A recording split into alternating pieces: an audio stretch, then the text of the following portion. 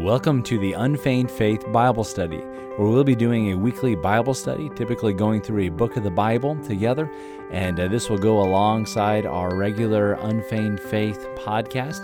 Thank you for joining us on this journey. Colossians 3, we were talking about yesterday how Christ is our life, ought to be anyways, and how if we are risen with Him, then we're going to seek Him. If we're risen with Him, we're going to seek the things above, where Christ is seated on the right hand of God. All right? And our affections should be there. Why does He make this emphasis? Because if we're seeking Him, the things that are emphasized in our life are going to be continuous with the character of Christ. There's going to be continuity there of the one we follow, the one that we aspire to please, the one we are chasing after. Okay, I had mentioned about the ordinances a couple days back, and I gave two examples of one guy who both these guys do the exact same stuff. One guy's checking off a list. I got to make sure I do this, because this is what a good Christian is. And really, he's under this heavy bondage of this list. He's put himself under ordinances. The other one is living free from the ordinances because he knows they've been nailed to the cross. But he knows God, and he's sought after God. The fear of the Lord is beginning with wisdom and knowledge. The knowledge of the Holy is understanding, and so he's gotten to know God. And he's learned these things please God, and there's this pursuit of Him, and there's this closeness of me knowing that I've pleased Him. I can pillow my head at night saying, God, I hope you're happy with me today. And they're both doing the same thing. One is living in such liberty and freedom. The other one is living really in bondage, though outwardly they're doing the exact same stuff. There's a third guy I want to bring into the picture. He understands he's been born into liberty. He understands that his sins are not imputed to him, that Christ forgave it all. So he takes that gift and he starts living for self. Well, I'm saved and I'm forgiven, so let's just have a good time. And he runs off like the prodigal son, and he's celebrating his liberty in a way that is really displeasing to God, because it doesn't look at all like the Lord Jesus Christ. In fact, Jude talks about that. In the book of Jude, talks about these people have crept in unawares. Ungodly men is the description they give him. And here's what they do. They turn the grace of God into lasciviousness. You say, what does that mean?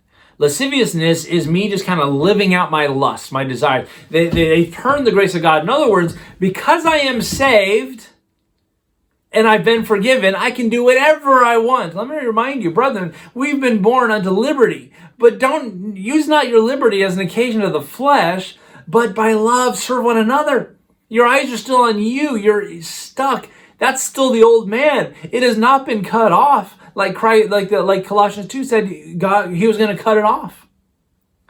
And so there's a real problem here, and I think the modern church has kind of capitalized on this. He just accepts you and loves you for who you are, and there's no need to change. You see, every good lie has a great deal of truth in it.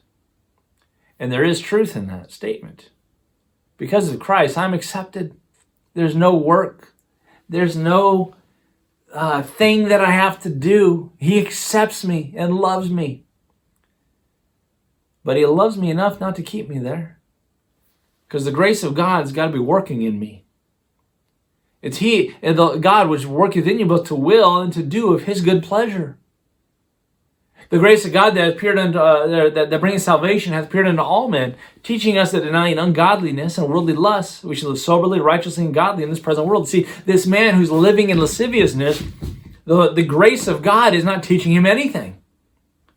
So I have to ask the question: are you just have you been deceived and you're not even saved, or have you so hardened your heart? Are you so callous that you don't even want God to work in your life? Folks, there is a judgment seat, and I want some rewards to give to Christ. I want some rewards to my account. Be careful, there's a caution in the Bible. He that being oft reproved, hardeneth at the neck, shall soon be cut off, and that without remedy. I don't know what all that means, but I do wonder if at some point we can cross a line where God just finds it best to take us home. I was talking with a young person one time that was not pleasing God. They had a very clear salvation testimony, but they were doing their own thing. They were running from God. And I told them the story of Samson. Remember Samson? He was one of God's judges. He fought a lot of Philistines. He took that donkey jawbone one time and took out a good chunk of the army. Well, his pride got the better of him, and Delilah had his hair cut. He lost all the strength because the vow was broken. They took him and they gouged out his eyes, made a mockery of him. They were having a big party one night in this building and brought him up to poke fun at him. And even in that time, it was not about God, it was about him. He said, Lord, let me avenge myself of my eyes and give me my strength back one more time. So he's by these two pillars, the main pillars of this building, and he pushes them down. There's an interesting statement the Bible tells us there. It says that in his death, he killed more Philistines than in his life. That one foul swoop, that one blow, knocking those pillars down, more Philistines. And who are the Philistines? God's enemies. So we can say it this way. In his death, he accomplished more victory for the Lord than in his life. So I asked this person, you're hardening your heart, you're running from God. You're not pleasing him. If you were to die, this person in our church years ago, I'd probably do your funeral, I told him. At your funeral, many of your lost friends will probably come. And I will definitely preach the gospel. There's potential that many of them may get saved. Do you think God will get more glory out of letting you live right now, or out of taking your life? You say, preacher, that sounds really extreme. It's a question I think we should ask sometimes. Herein is my Father glorified, the Lord said, that you bear much fruit and that your fruit should remain. Am I bearing fruit? Am I bringing glory to the Father, or would it be better if he just took me home? Question worth asking. Well, preacher, what all that talk about the ordinances and all that kind of stuff? I'm saved. If you've trusted Christ, you're saved. Those ordinances aren't going to change anything. But he wants us to follow him. He wants us to present ourselves a living sacrifice. He wants us to live lives that are honoring and glorying to him. He wants to be pleased with us. I want to hear those words, well done, good and faithful servant. But when we're stuck in the flesh, that's what it's all about. And so Paul's going to address some things to this church. And he says, if all these things are true, when Christ, who is your life, shall appear, will appear with him in glory. Because of all this, therefore, he uses this powerful word, mortify. What? What does mortify mean? Put to death. Cut off. Decapitate. Mortify. Therefore, your members. Now, what are members? Members are parts of your body. Your members, which are upon the earth. So he's listing some things in the human, the flesh, using the illustration of a body, the flesh. Here's some members of your flesh. Fornication. Uncleanness. And uncleanness, I was talking about sexual or sensual uncleanness. Inordinate affections. Evil concupiscence. Covetousness, which is idolatry. Inordinate affections are, the first three there, they're all talking about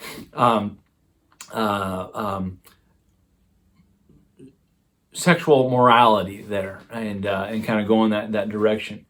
Evil concupiscence are thoughts, evil things that I dream up. Covetousness, desire for more. He says, which is idolatry, by the way. You fall into covetousness, that's idolatry. You have another god. For which things' sake the wrath of God cometh on the children of disobedience. These are the things that are naturally in the flesh. My flesh lives for these things. Okay? By the way, this is why it's so important that there was a time when there was basic morality in our culture. Why? Because the Word of God was in our culture. Now, we're given over to full-blown hedonism. You say, what's that? That's me just living for pleasure. In the last days, perilous times will come, for men shall be lovers of their own selves, lovers of pleasure more than lovers of God. Idolatry. I'm God. That's what they're saying. He says, for these things, the wrath of God is going to come upon the children of disobedience. He uses that word children of disobedience in Ephesians as well, for someone who's saved before they get saved. Verse 7, in which ye also walked, past tense, sometime, when you lived in them. He said, guys, this was your testimony before you got saved, before he took care of the ordinances, before he took care of all this stuff. That was your life, but now Christ is your life. This was your life. These are the members that made up your life. Now Christ is your life. So therefore, if Christ can be your life, you have to mortify these things that are going to continually defile you. You lived in them. That's where you were. But now, ye also put off all these. So he says, here are the basic ones, and these should be no-brainers. Put off these things. Mortify these members. Get rid of them. Cut them off. Make no provision for the flesh. Get rid of things that will even lead to this direction. By the way, sometimes there's some things in our lives. It amazes me as we look at this and we say, what an incredible list to even just bring up. Where you blush even reading some of these words. But what a wicked bunch we are that these things dwell in us. That this is our flesh. This is who we are from Adam's fall. But he says, not only this list, verse number 8, but now ye also put off all these. Oh, there's another list. Now this might be a little more home. Anger. Put off anger. I've heard people try to make a case for anger. Well, the Bible says, be angry and sin not. There is a righteous indignation. Out of all the times you've been angry, I'd really like to see one you can biblically justify. There's another place that says, put aside all anger and bitterness. All. Put it all aside. He says, put off anger, wrath. That inner, when the blood gets boiling, the wrath that you want to express, the anger expressed. Malice, maliciousness, ill intent towards people. Blasphemy. Sometimes we blaspheme God with our lips. Sometimes we blaspheme God with our lives. We say we're Christians, but then we do things that are not consistent with the confession of Christianity. We blaspheme with our lives. The world looks at you and they say, see, I knew it. I knew it. They're all hypocrites. And what have I done? My life has caused blasphemy to come out of his mouth about God's children. In essence, I've blasphemed. I've caused someone to stumble who they may not get saved now. I remember one time I was witnessing to somebody, and they were so close to getting saved. And they found out I went to the same church as someone else that they thought had no business naming the name of Christ. The anger problems and cursing. You guys go to the same church. Instant wall came up. That man didn't get saved. That's been heavy on me for a long time. Blasphemy. Filthy communication. Oh, Christians, there is no place in the Christian's life for filthy communication. The way you talk about others, profanity. Boy, when I hear Christians cuss, there's no place. No place. Filthy communication out of your mouth. Lie not one to another, seeing that you've put off the old man with his deeds. He's saying, don't lie to each other because you've already put off those things. So in other words, if you're doing that, it's not consistent with who you are. That's that circumcision made without hands that we saw in chapter 2, that he cut off that old man. So to start to lie to each other is like, that is not consistent. That's not who we are as believers. Lie not one to another. See, you've put off the old man with his deeds.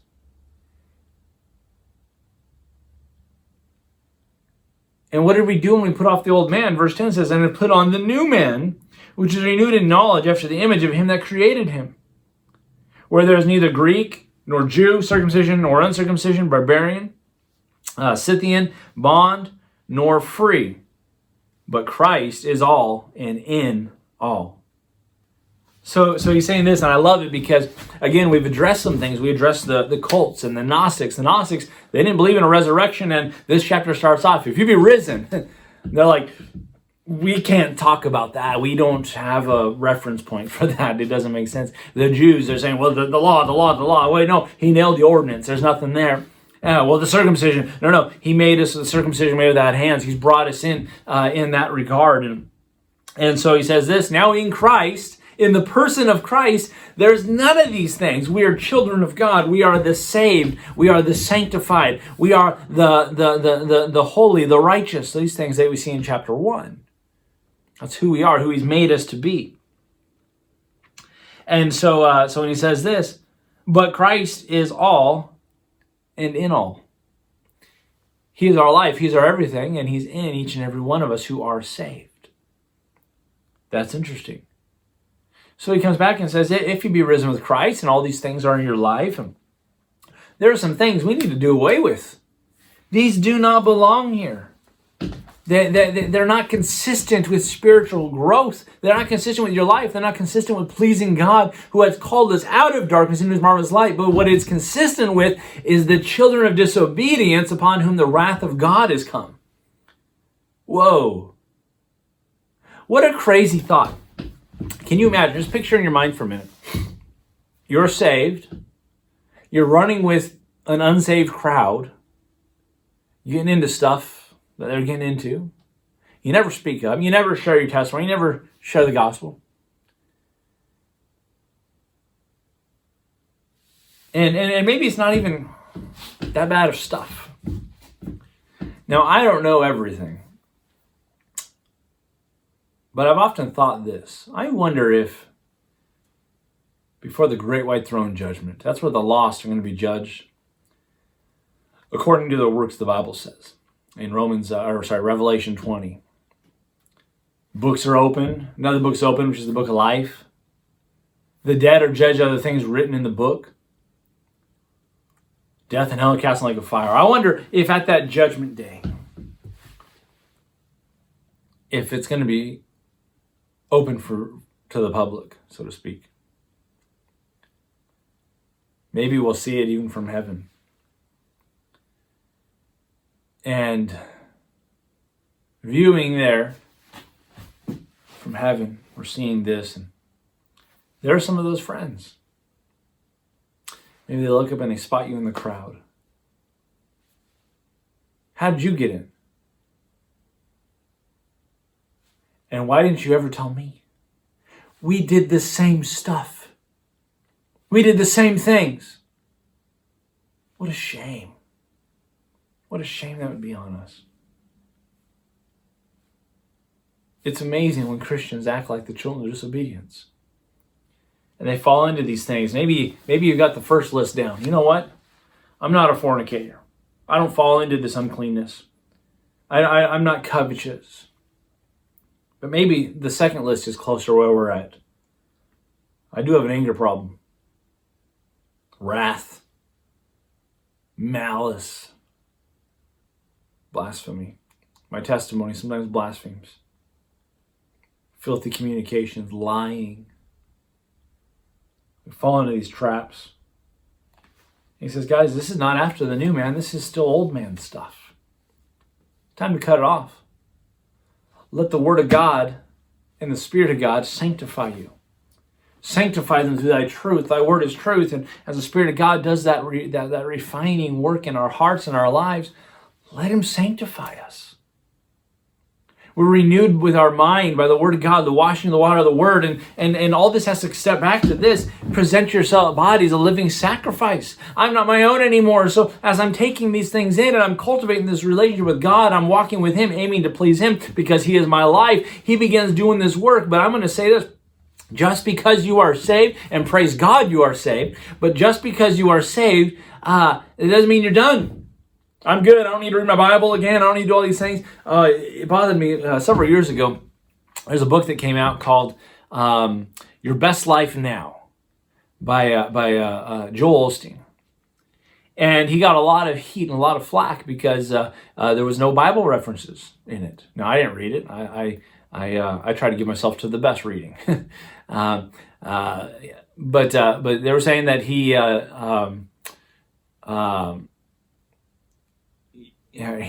asked him, I think it was on Larry King, and he said, a lot of people are criticizing because there's no scripture in there. What do you have to say to your critics? And he said, Larry, he said, most of the people in our church already know Jesus.